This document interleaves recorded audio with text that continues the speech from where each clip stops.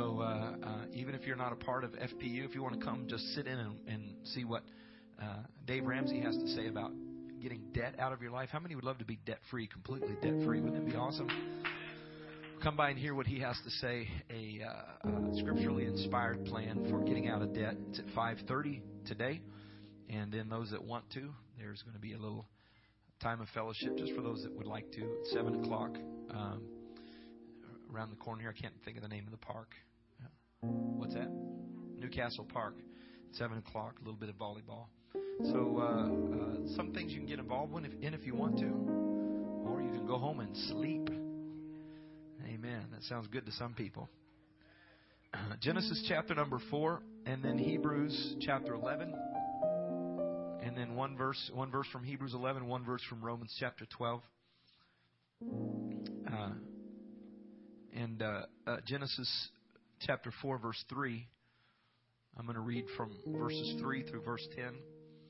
And this is the story of a life from the Old Testament that reappears in the New Testament in Faith's Hall of Fame.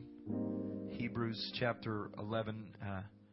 People who are heroes of faith. I'm going to read you his story. Genesis 4:3 says, "In the process of time it came to pass that Cain brought of the fruit of the ground an offering unto the Lord. And Abel he also brought of the firstlings of his flock and of the fat thereof. And the Lord had respect unto Abel and to his offering, but unto Cain and to his offering he had not respect. And Cain was very wroth, and his countenance fell. And the Lord said unto Cain, Why art thou wroth? Or why are you so angry? Why is thy countenance fallen? If thou doest well, shalt thou not be accepted? And if thou doest not well, sin lieth at the door.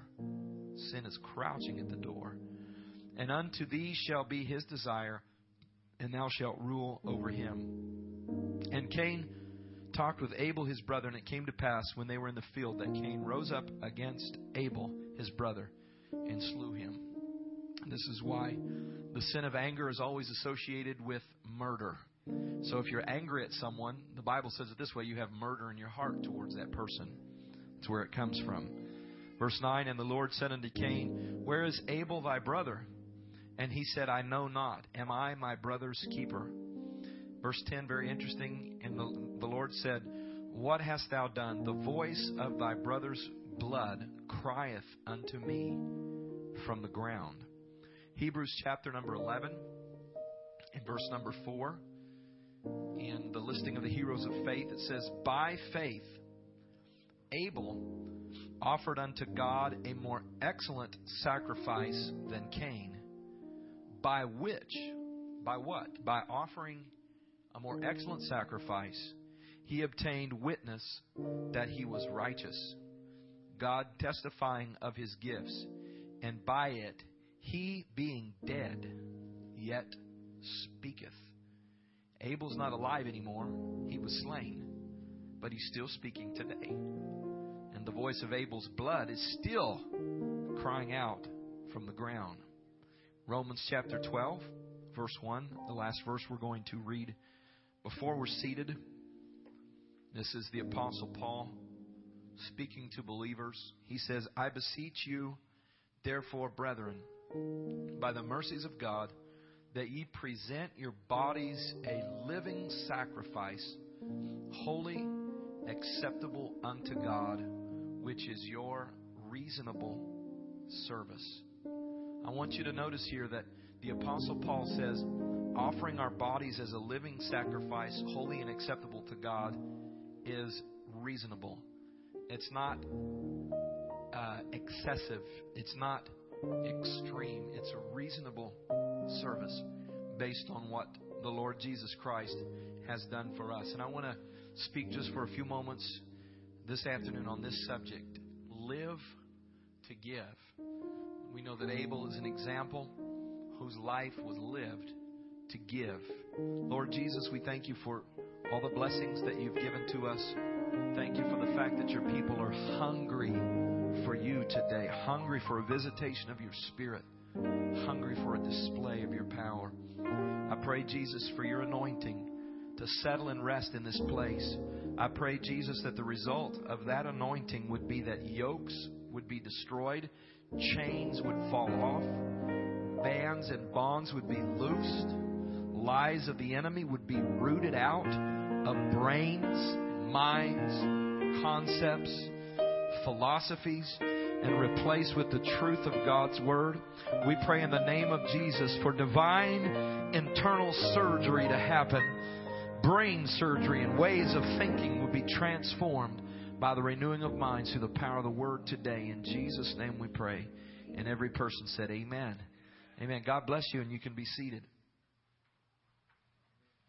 Hebrews chapter 12, directly following the passage about the heroes of faith. Verse number 1, Hebrews 12:1 says, "Wherefore, seeing we also are compassed about with so great a cloud of witnesses, let us lay aside every weight and the sin which doth so easily beset us, and let us run with patience the race that is set before us, looking unto Jesus, the author and finisher of our faith, who for the joy that was set before Him endured the cross, despising the shame, and is set down at the right hand of the throne of God." Back to verse 1, it says, "Seeing, therefore, we are also compassed about with so great a cloud of witnesses."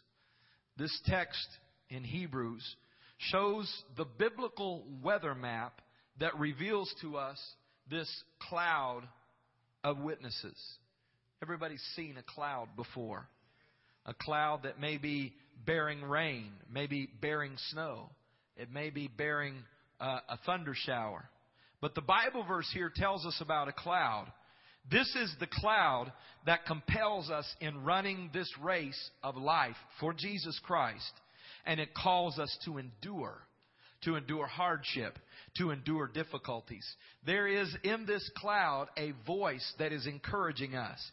It is an ever-present testimony of men and women that faced obstacles, yet they proved themselves persistent.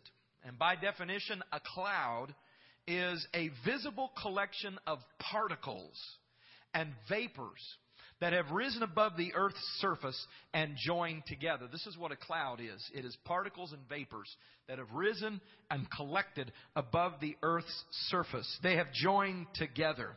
And we see in Hebrews chapter 11, those heroes of faith that we're introduced to. These men and women are the particles that have co-joined themselves together, that are the lives that make up this cloud of witnesses. And these biblical individuals that make up this cloud are joined by people who are not mentioned in Scripture. Great saints of God, great men and women of God who have lived through difficult times, faced persecution, and stood up for the name of Jesus and caused the kingdom of God to move forward. Each of these stories and each of these individuals are the particles and the vapors that make up this great cloud of witnesses. And these great people, Hebrews chapter 11 and 2 says, these great men and women of God, through their persistent pursuits, led by faith in Jesus Christ, they obtained a good report. They got a good report through being persistent. And we can look in Hebrews chapter 11 into the lives of some of these esteemed elders. And the particles of their lives give substance to the cloud that tells us to run on. The cloud that declares we should continue running the race that is set before us. It talks about the life of Abraham, a man who was called of God at the age of 75. And he was encouraged to leave Haran and go to a place that God was calling him. So for the next 100 years, Abraham would walk with God, following the voice that had called him to leave all the things that he was familiar with and all the things that were comfortable to him, and to pursue a land whose builder and maker was God. 100 years Abraham followed God. 100 years that were marked with both victories and failures of life. When you look into the life of Abraham, you can see his failures. And you can see the failure of deceit Because of fear, he identified his wife as his sister. When he entered into the land of Egypt, he misled, he lied, he was fearful, he lacked courage. There were failures in the life of Abraham. You see the failure of doubt that caused him not to trust God, but to seek to intervene and to lay with Sarah's handmaid Hagar, producing, instead of the promised seed, a warring seed of Ishmael. Then you see at the age of 99, when God spoke renewed promise to Abraham, what did he do? He doubled over in laughter at the very promise of God. During 100 years, Abraham's life was speckled with failures, but there were also victories in the life of Abraham during that 100 years as well. We see the victories of the altar after altar after altar that Abraham built in consecration to his Lord. We see the victories of a covenant that he had with God. This covenant being consummated by the circumcision of the foreflesh. And we see the victories in Abraham's life of the promised son, the promised seed, Isaac being born. And the faith that would cause him to place this promised seed on the altar. And the ram that was caught in the thicket that God put there so that Abraham's faith, after it was tested, God would save him from the despair of the loss of his son. It was a testimony, Abraham's life, a testimony obtained over a span of time, a century, 100 years of following God, marked by ups and downs, that Abraham ultimately would achieve the testimony that we see in Hebrews chapter 11 and reiterated in James, that he was a friend of God. We can look into the life of Enoch, another one of the particles in the cloud. He walked with God, and he was translated that he should not see death. And he walked with God, the Bible says, and he was not, for God took him. Enoch walked with God. And that seems simple enough to say, well, he walked with God, until we recall that a walk is made of steps. It's not just saying, okay, I'm walking with God, but it's each step that we take with the Lord. And for over 600 years, in fact, 665 years, Enoch walked with God step after step. It's about living daily in the favor of God, living daily, pursuing after God. And undoubtedly, over those 665 years of living, Enoch experienced highs and lows, and ups and downs, and encouraging reports and discouraging reports, and wins and losses. And yet in it all, he continued to walk with God. What a testimony of this man who's a part of this cloud that encourages us to continue, and encourages us to persist, and encourages us to keep living for God when we experience discouragement, when we experience failure, when we experience loss, that we keep walking with God. And there is that day in and day out of our journey of life. And Enoch was a part of this walk with God, and he obtained this testimony that he pleased God. And he's in this cloud of witnesses. We can look into the life of Noah. He was 500 years of age when the voice of God spoke to him and told him to build an ark. And then for the next 100 years, Noah would give his life exclusively and completely to executing the task that God gave to him in building this boat. For 100 years, day after day, year after year, decade after decade, through the highs and the lows of life, through the rejoicing when a grandbaby would be born, through the sorrow when someone would mock him, through the ups and the downs of life, he builds an ark to the saving of his family. He decides, if God's got a way for my family to be saved, I'm going to commit my life to seeing my family saved. So there were great victories in the life of Noah, but we see failures as well. At the end of his life, he becomes intoxicated and lies naked in the opening of his tent. Yet in between, we see that Noah's failures and victories somehow obtains him a testimony that we see in Genesis 6 verse 9, that he was a just man and that he was perfect in all of his generations. This is the cloud of witnesses. These are the men and women that are people of God, that over the longevity of being tested through trials and difficulties, years and decades and even a century, they obtained this testimony from God that they pleased God. Everybody say amen. And then we look at the testimony of the life of Abel. Seems quite different than the other examples in the cloud. His life is brief. In fact, the record of his life is charted with great brevity. Only 7 verses. 7 verses. From Genesis chapter 4 verse 2 through Genesis chapter 4 verse 8, we hear the entire story of Abel. His life is lived and then he is gone, all in the span of 7 verses. We don't read any records of Abel's failures, nor do we read records of Abel's victories. There are no chronicles of his conquests or terrible things that happened in his life. No statement, like Paul, that he had a thorn in his flesh, things that he struggled with. In fact, when we look more closely at Abel, we find out that his lineage, progeny, has no redeeming qualities or characteristics. In fact, you can't trace the lineage of Abel because his life was ended and the tree of life was cut down before it had the opportunity to produce fruit. So the question then remains, how then could this one brief life with no ebb and flow of failure and success, difficulty, promise, back and forth, none of the ebb and flow of life, how could the tide of his life obtain a good report? And the Bible says it all unfolded in just one day, just one opportunity. I don't know if you'd consider it fair or not that the testimony of the life of Abel would be based upon one singular scheduled situation. But for Abel, it was indeed the case. It was all about this day when he and his brother went to offer a sacrifice in the presence of the Lord. Abel's testimony would not be obtained based upon his long life, but rather on the brevity of one offering that was offered, one opportunity to give. And I can picture this. A lot of the story of Cain and Abel, since it's so brief, has to be filled in by our understanding of what has happened previously and what happens in the future. That the Bible says at the appointed time, Cain and Abel brought a sacrifice to the Lord. Many Bible scholars believe that there was a place of meeting with Adam and Cain and Abel and the Lord.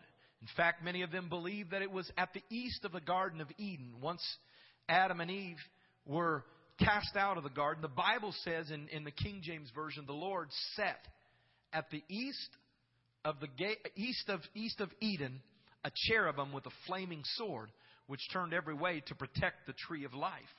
And when you look at the Hebrew translation of the word set, the better translation would be dwelt. The Lord dwelt at the east of Eden. And the word that's translated flaming sword is the same word that can be translated as Shekinah, manifestation of the glory of God. So there are Bible scholars that believe that there at the east of Eden, there was a protection so that Eden would not be violated with the tree of life. But secondly, it was a connection place or a meeting place. And we see that Cain and Abel, it's not just a random thing. It is in the process of time, which lets us know that this is something that happened regularly at an appointed time. They would bring an offering to the Lord. And the fact that they brought it, and then when Cain disobeyed and Cain's situation was such, the Bible says he went out of the presence of the Lord. It was a connection place and a meeting place where Cain and Abel went to the presence of the Lord. And I can just, in my mind's eye, picture this day as they're gathered there, the two of them, in the presence of the Lord. They've gone before the presence of God, and they're placing one stone on top of the other.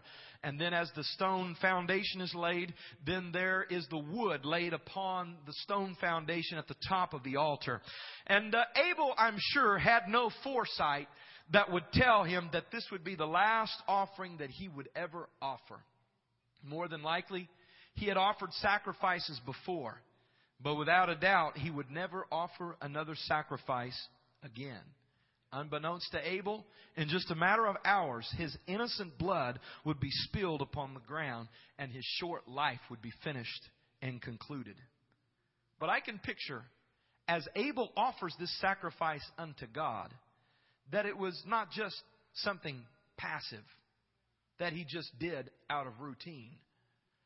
I can picture, I believe, that there was emotion involved, as with trembling hands Abel took this spotless animal from his flock that represented the sweat of his brow, mixed with the tears of worship, as he offered a more excellent sacrifice unto the Lord. He did it with passion. He did it with his whole heart, mind, soul, and strength. And this heart of excellent worship would consistently reappear throughout the Word of God in men and women that would be chronicled and highlighted. Throughout the Word of God, this idea of excellent worship comes up again and again and again. But it is very first evidenced in the offering of Abel, as he brought in worship to the Lord, a more excellent sacrifice. So before Abraham ever built an altar, Abraham gave a more excellent sacrifice. And before David ever danced before the Lord with all of his might, Abel gave a more excellent sacrifice. And before Jacob ever, with that determination and square jaw, pursued the double portion and the favor of God, Abel gave a more excellent sacrifice. It was an incredible opportunity to give to the Almighty God, to the Creator, to the one who had formed his father from the dust of the ground and breathed into his dad's nostrils the breath of life. I've got a chance to bring an offering to the Lord, to the God that had presented the blood of an innocent animal in substitution for his parents' blood, so that the sins of his mom and dad would be taken care of because of the covering of the skins of the animal that clothed their shame. What an opportunity to give a sacrifice, to give an offering to this Lord. And he gave it with his whole heart. He gave it with passion. The Bible says a more excellent sacrifice. The Bible says this commitment and this offering was what placed him in Faith's Hall of Fame as one that received a good report. And then, when the offering was over, as if nothing more than a mist, Abel is gone. The span of his life vanishes. We don't get to watch him grow old and hear stories of his ebb and flow. It could have been a very insignificant life, short, cut off. It would have been easy to pass over Abel in the reading of the lineage. It would have been easy to overlook the life of Abel. He didn't have any children to talk about him. He didn't have offspring generations later to talk about Father Abel. Except for one small fact, and that is, he gave a more excellent sacrifice. It set him apart and distinguished him, not because of his long life, not because of his many stories, but because on that day he gave a more excellent sacrifice. And Cain, if you want to, you can come with your little rotten cabbage and spotted vegetables and leftovers from the field. But I'm here today to offer unto God a more excellent sacrifice. I'm going to give my best. I'm going to give it from my heart. And as we look at the conflict or the distinction between Cain and Abel, we see not just a contrast in persons or personalities. You see, they were raised in the same family. They came from the same stock. They had similar life experiences. It wasn't like one was raised in this environment and another in this other environment. So it's not difference in lineage or personalities, and it's not really even focusing on the fact that they're givers and others that give not. This is not a study in that kind of a contrast.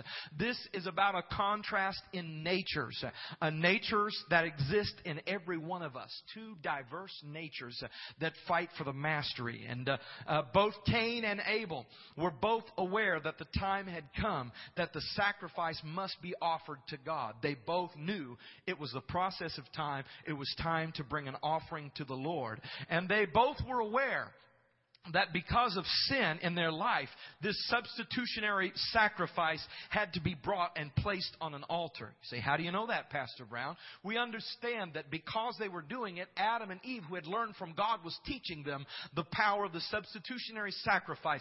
Just like the lamb or the ram that was slain that day by God to create a skin to cover Adam's shame, Cain and Abel both knew that because of their sin, a sacrifice was needed to be placed on the altar. And both of them understood that because of sin, they could not come into the presence of a holy God without a sacrifice. And Abel understood that it had to be a bloody sacrifice that was put between him and the glory of God. But I want to tell you, the difference in their nature was the difference in their attitude.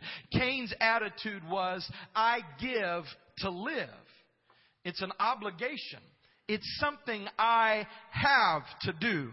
And if there wasn't a requirement that an offering be brought, I doubt if Cain would give anything at all. But the attitude of Abel was not, I give so I can live. But Abel's attitude was, I live so that I can give to God. It's rather than I give to live, it's I live to give. This is my opportunity to give to a mighty God. This is my opportunity to impact things that have eternal value. This is my opportunity to make a difference in a world amongst a group of people that are just living their life day to day. It's my opportunity to make a difference. And I see this give to live and survive, or live to give, contrast in the approach of many members of the body of Christ. I see it even in the church today. I see that minimalistic, obligatory mindset that says, what's required of me? What do I have to do? Tell me what I need to do, and I will do that, perhaps begrudgingly. Let me tell you something about that attitude. That's an attitude that will not bring you in line with God's favor. And that's an attitude that will not allow God's anointing to flow through your life. See, God wants to make a difference in this world. He wants to use you. But the first thing that has to happen is you've got to get out of this mindset of just giving because it's required. And I'm not talking just about money here or finances or resources. I'm talking about your life. I'm talking about serving God. I'm talking about taking that step of faith and saying, God, my life is not my own. To you I belong. I give my life away to you. And you can have an attitude that says, God, I'll give you whatever you ask, and I'll begrudgingly bring my sacrifice to the altar. And whatever's required of me, I'll bring it. But there's another attitude that's manifest in the person of Abel. And God described it this way, as a more excellent sacrifice that says, I'm going to bring my best. And this is my chance. This is my opportunity to make a mark on eternity by giving of myself, by giving of who I am to the Lord. This attitude of it's so hard living for God, and I got to give up so much, and people make fun of me, and so on and so forth. The Bible says our light affliction, which just appears for a while, is not worthy to be compared to the glory which shall be revealed in us. And we learned from Brother Morgan, that's not talking about when you get to heaven. That's talking about right here. The glory of God shining through us. Amen. The glory of God shining through us. There is my opportunity, my chance to make a difference in the world and have God's Spirit flowing through me. I'm ready to give a sacrifice. And I know the attitude of, are you serious? You guys have to go to church twice a week? They have you go to church twice a week, and you give 10% of your income to the kingdom of God? Are you, man, there are so many other ways you could use those funds. That's legalistic. That's unrealistic. And you have to live a holy and separate life from this world and abhor things that are evil. That's unreal. See, if you're not careful, you can see this attitude begin to rub off on you, and you're like, oh man, I got to bring this sacrifice to the Lord. I've got to bring this offering and lay it at the feet of the Lord. See, the difference is in the attitude and the outlook. It's not like you just come fling something on the altar and say, okay, if that's what you want, I'll do it. If that's what you want, God, okay. But it's the attitude that says, God, I live every day when I wake up in the morning, I'm living to serve you. You died on a cross for my sins. You are my reason for existence. See, things get out of whack. The attitude of Cain is, I'm going to do my thing. I'm going to do my thing, God. And if you want a part of it, I'll throw you a bone. And if you like that, we'll jive together. But otherwise, I'm not going to change. God says, if you do right, things will be okay. If you'll change your attitude and your approach and your priorities, then things will be all right. But Cain says, no, you're asking too much. No, it's too much of a burden. It's too much of a pain. Hallelujah. It's not about the amount that's offered. It's about the attitude that's behind it. I wake up in the morning. I'm ready to live my life to give back to God, to give to His kingdom. If my life is short, if God doesn't let me see another day, has this day been lived in such a way that it brings glory and honor to the King of Kings?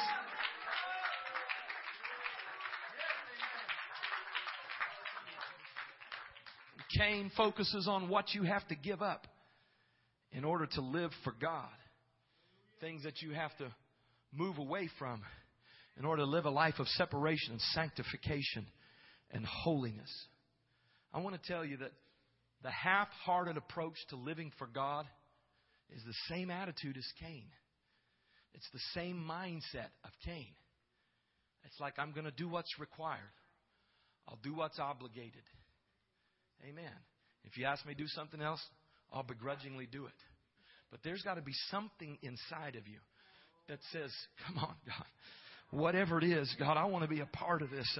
I want to be plugged in. I want to be anointed. I want your favor on my life. I want the glory to flow through me. And it's not a matter of, do I have to do this or is this required of me? It's, God, if there's something in your word that brings glory to you, that brings your favor on my life, I'm so hungry, Lord God, for your will being done in my life. Let it be done. Let it be shown. Let it show up in my life. Hallelujah. Amen. On Tuesday morning, I took Brother Morgan up to Bakersfield, and it was quite an enjoyable drive as he told stories about some of the great things that God had done. And as we were pulling into Bakersfield, we went down towards the church where Brother Mullings pastors, and while we were driving along, we went past the high school there. And the high school had, it was time for the kids to get out of school, I guess, and they were just pouring out of there. And probably right there we could see just our vantage point, 400 or 500 kids just pouring out, coming across the street. And there they were, all of them there. And just young people. And I looked out over the crowd, and all these young people that were just kind of following the direction of this world, and you could even see it in their apparel and their clothing that it was Beyonce or Britney Spears or Christina Aguilar or what's that other crazy person's name? Lady Gaga.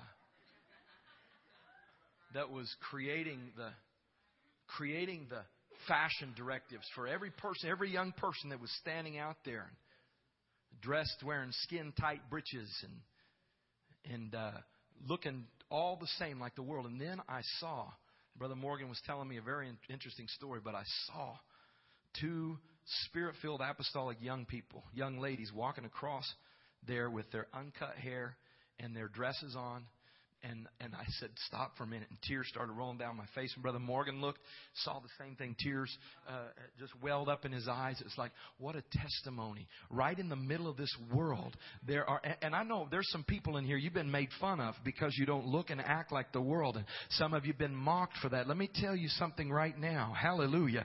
That when you make those commitments to favor God, to honor His Word, to respect the parameters of His Word, there is a favor and an anointing that rests and settles on your life. Amen. There's a blessing of God. And you don't, there are people who can sit there and say, oh man, I don't want to mess with that. Why you expect so much? And it's so tough living for God. Amen. It's so tough doing these things. It's not tough living for God. It's not tough honoring God's Word and just saying, you know what? I want to live for God. I want to honor Him, and I want to put His Word first in my life. Come on. You like that? You like that one?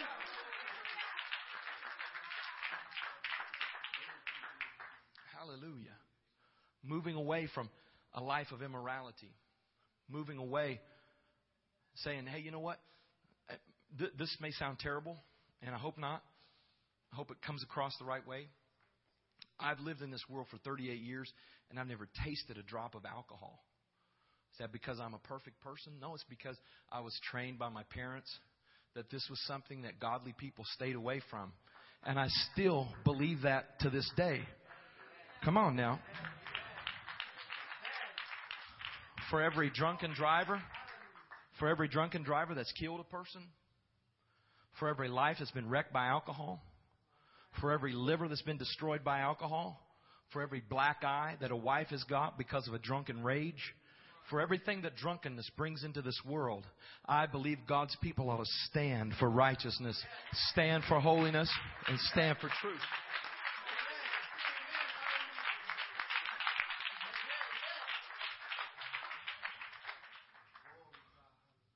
It's about giving with the right heart and the right attitude, with the right spirit. And rather than saying just a half-hearted approach to living for God, it's like, God, I'm ready. Let's go. How can I get involved? How can I help move the gospel of Jesus Christ? You see, when the alabaster box was broken, Mary broke the alabaster box, poured it upon Jesus. In one translation on his feet, the other version on his head. There was a sentiment in the crowd amongst Judas, that it was a waste. That pouring this on the feet of Jesus was a waste. In fact, when you look at what happened, when Jesus basically said, no, it's not a waste, because she's doing this for the day of my burial. It's an act of worship. It's pouring out worship. That Judas became so angry and aggravated that his attitude shifted. And you watch it happens with people. Their attitude shifts, and all of a sudden Judas, who was a follower of Jesus, had been preordained to betray the Lord. It says right after that, he went and found the people that he could use to betray Jesus Christ. Because Judas' mindset was, what a waste. And my question is, was it a waste to pour out that ointment on Jesus, a year's worth of supply? I don't think it was a waste, because Mary, who had been saved by Jesus, whose life had been translated by Jesus, transformed by Jesus, said, from here forward, I'm going to live to give. Hallelujah.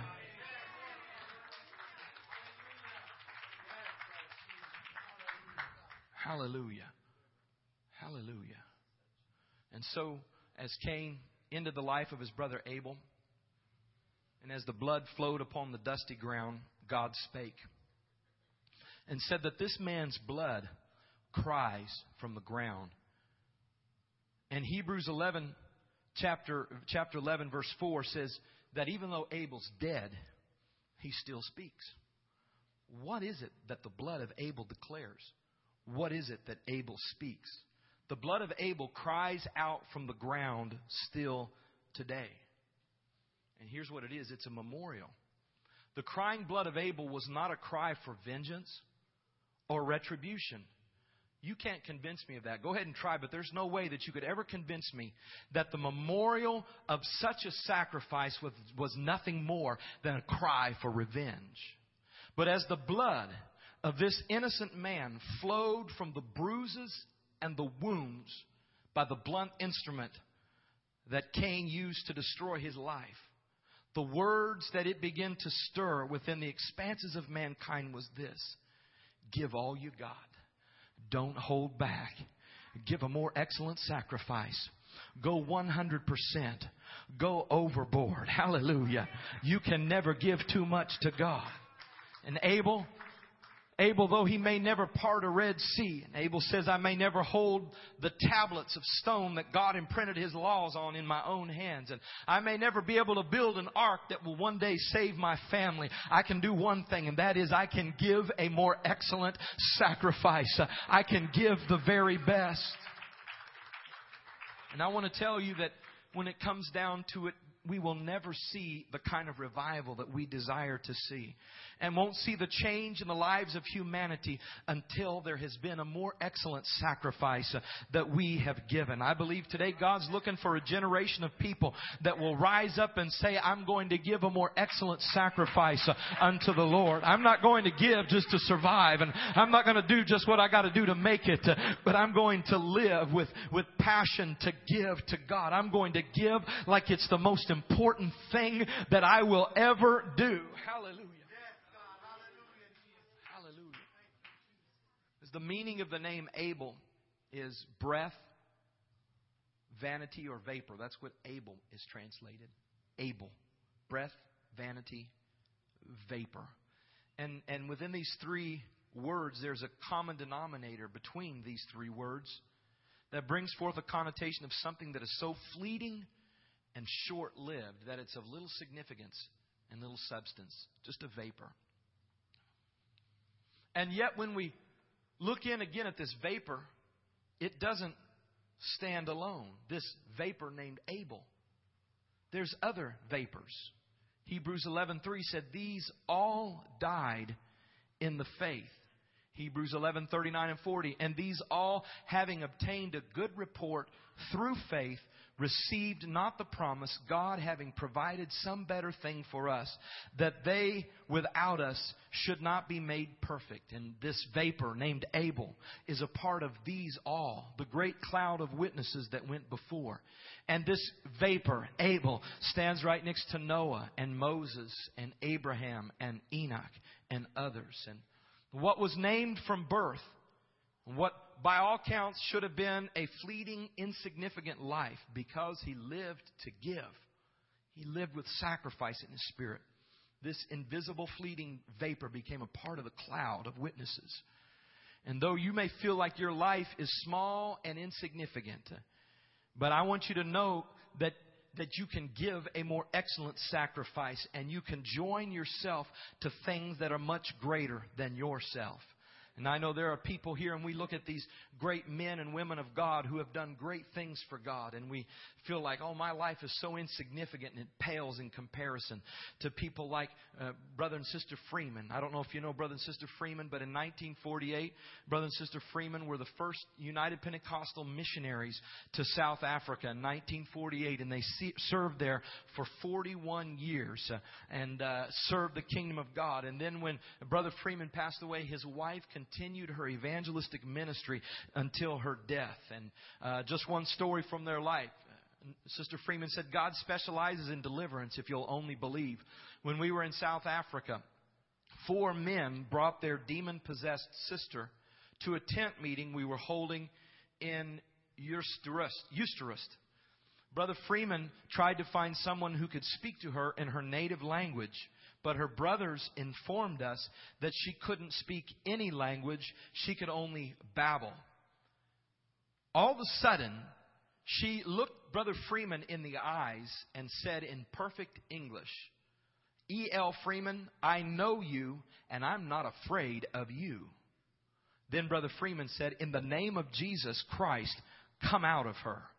And at that very instant, the woman was delivered and restored to her right mind. And after we prayed with her, she received the Holy Ghost. No other name does it but the name of Jesus. Many others were delivered of demon possession and sickness and bondage in South Africa. The name of Jesus Christ did it every time, and the name of Jesus still does it today. Deliverance is available to anyone. No matter what the situation may be, all we have to do is call on that matchless name of Jesus Christ. Come on, somebody, praise Him. Hallelujah. Jesus died on the cross to release us from the bonds of Satan and all his deceitfulness. Jesus is the victor. Hallelujah. And when we claim His name, Satan is defeated. We're not victims, but through Jesus Christ we become victors. Glory to God. Hallelujah. Hallelujah. And I want you to take a look real quick at a missionary family to Honduras. This is a missionary family to the nation of Honduras.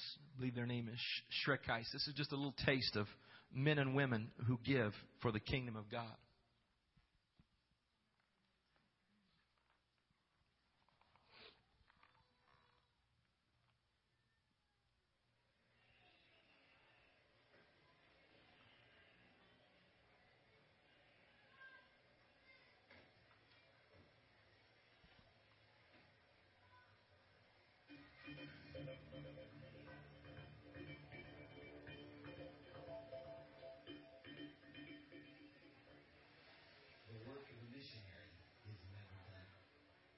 There are millions of souls that have never heard the gospel, and thousands of miles separated. There are barriers of language, cultures, and customs. There is spiritual darkness, long-standing religious strongholds, and hostile governments. The calling of a missionary is a special one, reserved for men and women with unique gifts that require untold sacrifices. Brad and Lisa Streckheis come from a background of home and foreign missions, and now they have spent more than a decade passionately reaching out to the people of Honduras. Come along now to see the work of a missionary.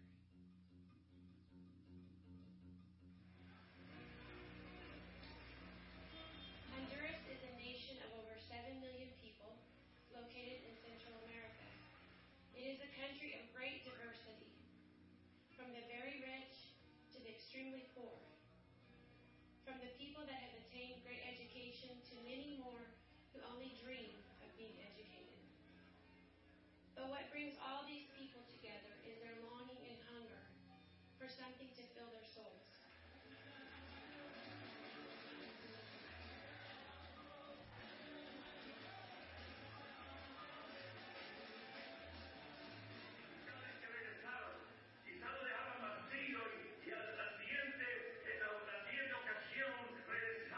There are 35 churches currently established and 60 licensed ministers in the UPCI of Honduras.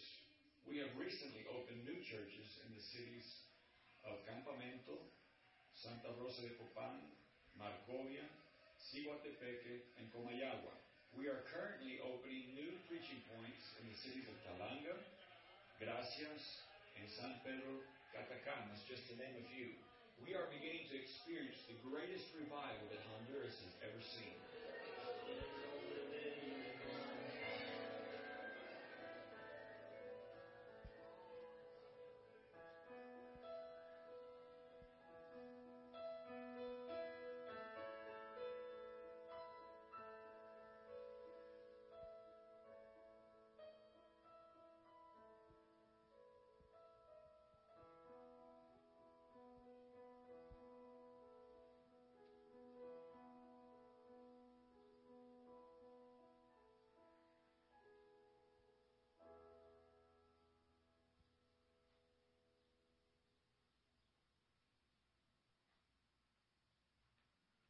Praise the Lord.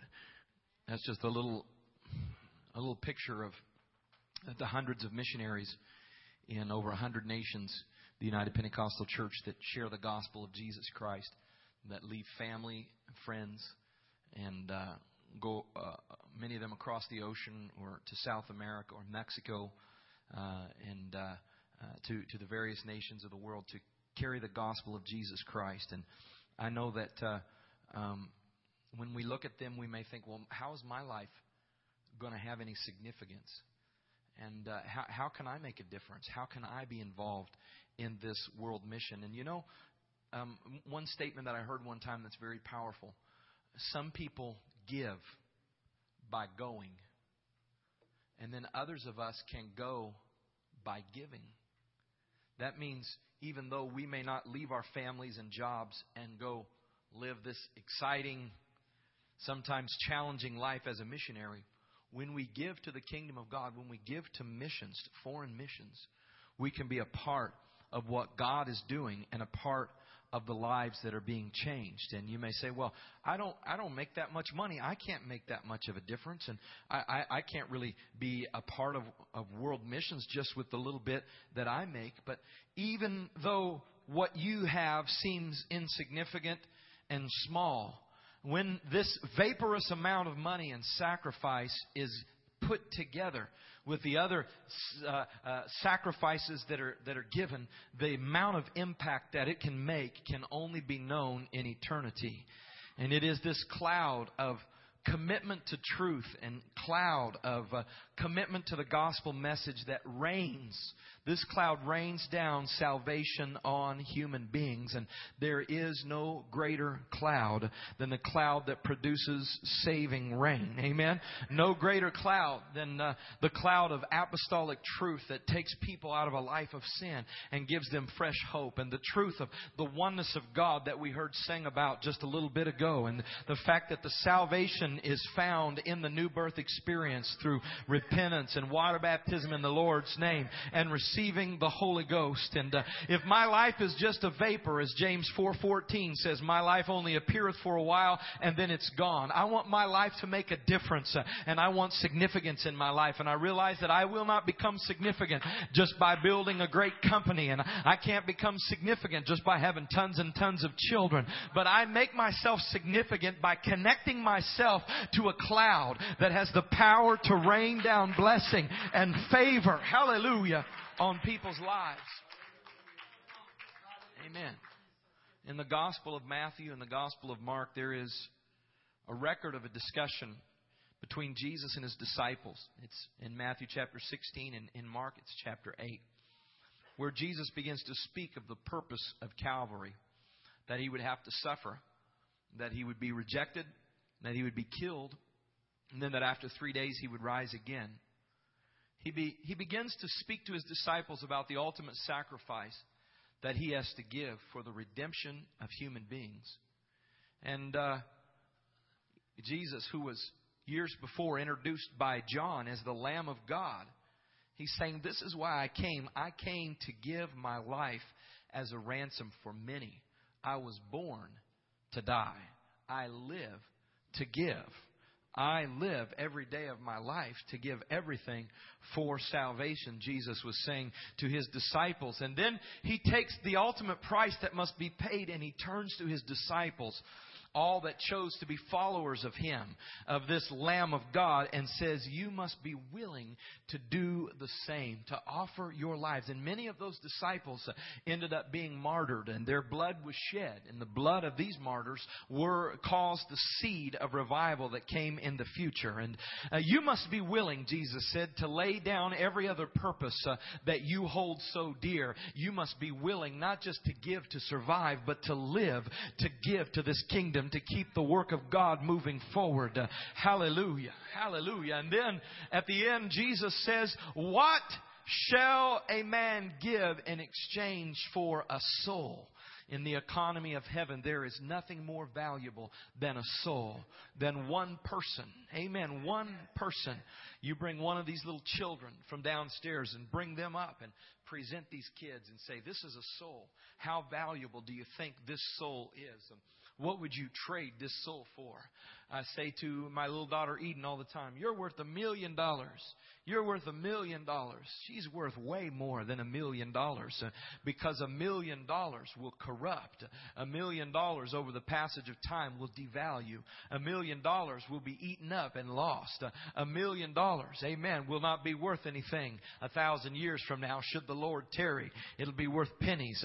But a soul has eternal value. What shall a man give in exchange for a soul? That means no matter how much my company makes and no matter how much I earn, it's not worth the value of a soul, an eternal soul. In the economy of heaven, if you try to bring out a scale and say, what is one soul worth?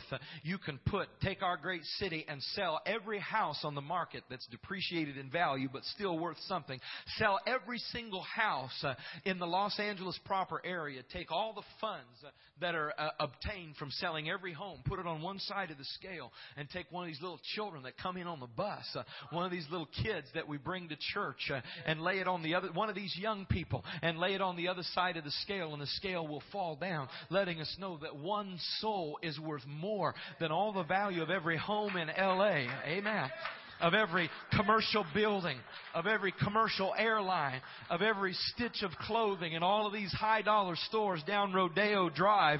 You take all of that resource and all that finance, and in the eternal economy of heaven, there's nothing worth more than one soul. And so whatever I can do for the kingdom of God, whatever I can pour of myself into the kingdom of God, whatever I can give to the kingdom of God is of greater value than anything that I would buy for myself. anything that I would provide for myself, because it becomes a part of this cloud of glory that will see lives changed. And in this room today, I see potential. I see those that are willing to give their life in exchange for souls. People that say, you know, I'm still going to work my job, and I'm still going to love my family above all else, and I'm still going to raise my children, and I'm still going to make sure we got food on the table, and I'm still going to make sure that my kids have clothes on their back, and we have transportation, and we have a place to live. I'm going to do those things, but guess what? My life is going to be poured out as a sacrifice unto the Lord, because it's the one thing that I have that can make a difference. It's the one thing I can do that has eternal value. Hallelujah. One interesting thing that I found out about Jesus that may be interesting to you as well to know. Of course, I think that most everybody knows how important the temple was to Jesus. You see him there as a little 12-year-old boy sitting in the temple, confounding the elders and the doctors of the law with his insight. His mom and dad left, and there's Jesus in the temple. And then his mother comes back. We were so worried about you, Jesus. And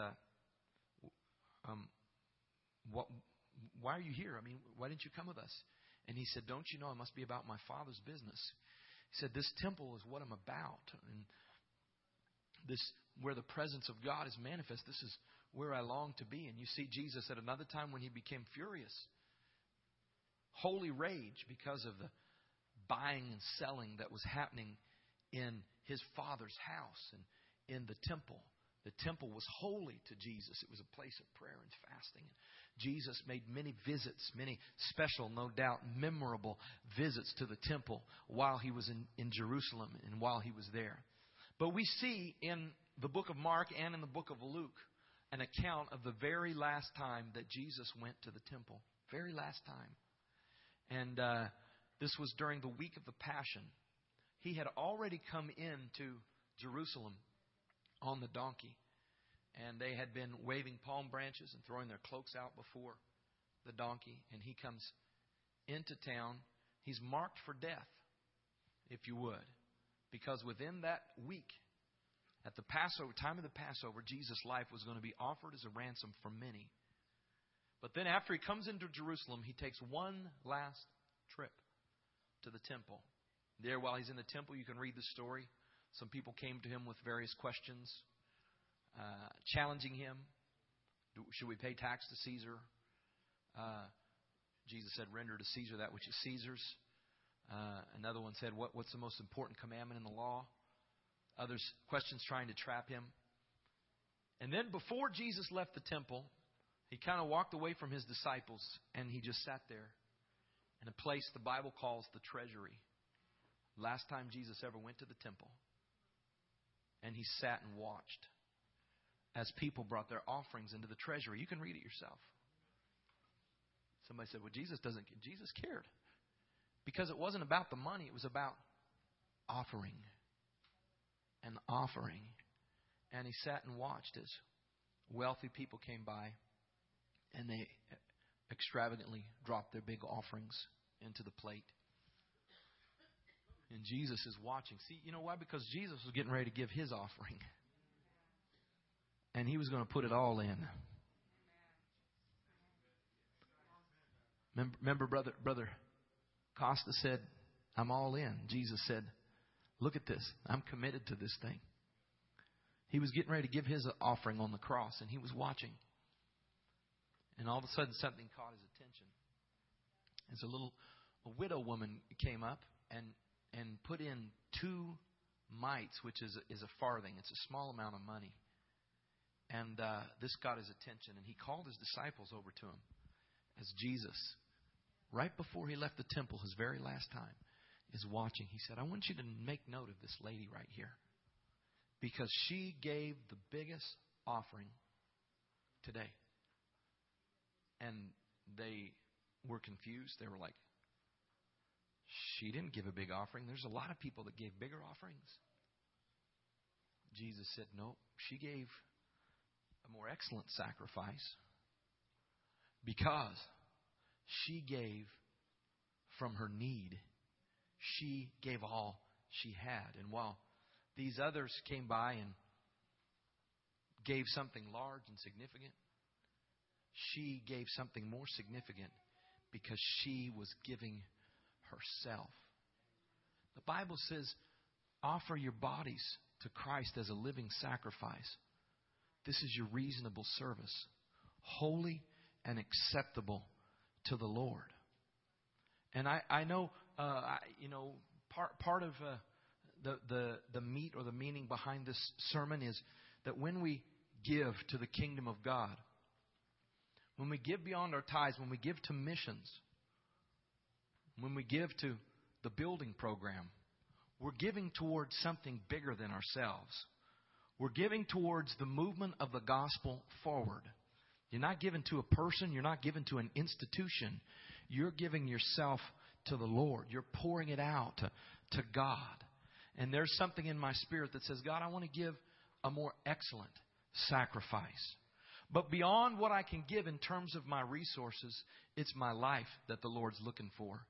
It's your life that the Lord's looking for. Because there's somebody in this place that God wants to uncork the horn of His anointing and pour it into your life. And He's not just looking for somebody that's talented. He's not just looking for somebody that's an influencer. And He's not just looking for somebody that has the right mix of gifts for leadership. But He's looking for somebody that has an attitude of Abel or an attitude of King David, who sat there in the backside of the wilderness singing praise and worship to the Lord, offering a sacrifice of praise that says, yeah, I could play this harp for a few minutes and then go about my business, but every chance I get, I want to praise You, Lord. Every chance I get, I want to offer worship and honor and glory to You, because You're my God and You deserve everything. Hallelujah. I can't put into words, I can't enunciate or articulate what I feel in my spirit right now, but you know it when you see it, when people get it. It's not about finding out what I'm obligated to do, and it's not about finding that bare minimum and executing that, but it's about, Lord, can You speak to my heart? Lord, I'm ready, Jesus, to stretch myself. I want to become, Lord God, what You would have me to be. And I want Your anointing on my life without measure. And that's somebody that God says, okay, right there. There it is, right there. Hallelujah. There's something that I see right there. There's a person that's ready to do it. There's a person that's ready to take that step. There's the one that says, Jesus, whatever it takes, I'm not going to parse out my commitment and my faithfulness to You. I give You all. I give You all. Why don't we stand to our feet right now? Thank You, Jesus. Thank You, Jesus. Thank You, Jesus. Hallelujah, Lord.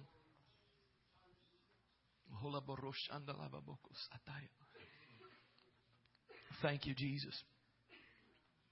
Thank You, Jesus. Thank You, Jesus. Thank You, Jesus.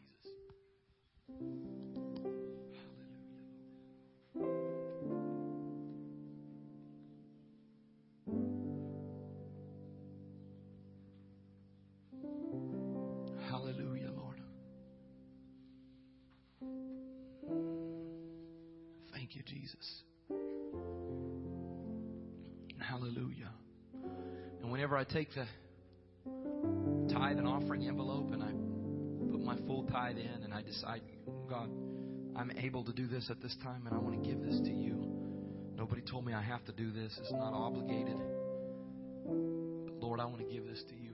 I want to see the kingdom of God go forward. I want Life Church to be able to support missionaries. I want the needs of the kingdom to be met. It's a sacrifice. It's an excellent offering. Guess what? When you get up in the morning and you spend some time in the presence of the Lord, there's a lot of other things that could be priorities for you. But you're saying, Lord, I'm living to give. I'm giving my best to You. Everything that I have, Lord God, I want to live for You and I want to walk with You.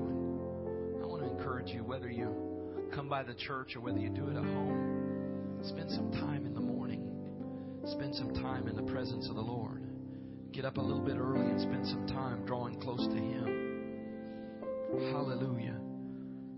Because the kind of giving, the kind of attitude that I'm talking about, not just financially, but of your life, has to be born from consecration. And it has to be born out of commitment and love for Jesus Christ. It's not something that someone can emotionally work you up to do or give you some kind of a mandate to do. It's something that has to come from your heart. I hope you get that. Because if you're looking for me to tell you exactly what to do, you're missing the whole point. You're missing the whole point. There's got to be something inside of you that says, God, I love you. Hallelujah.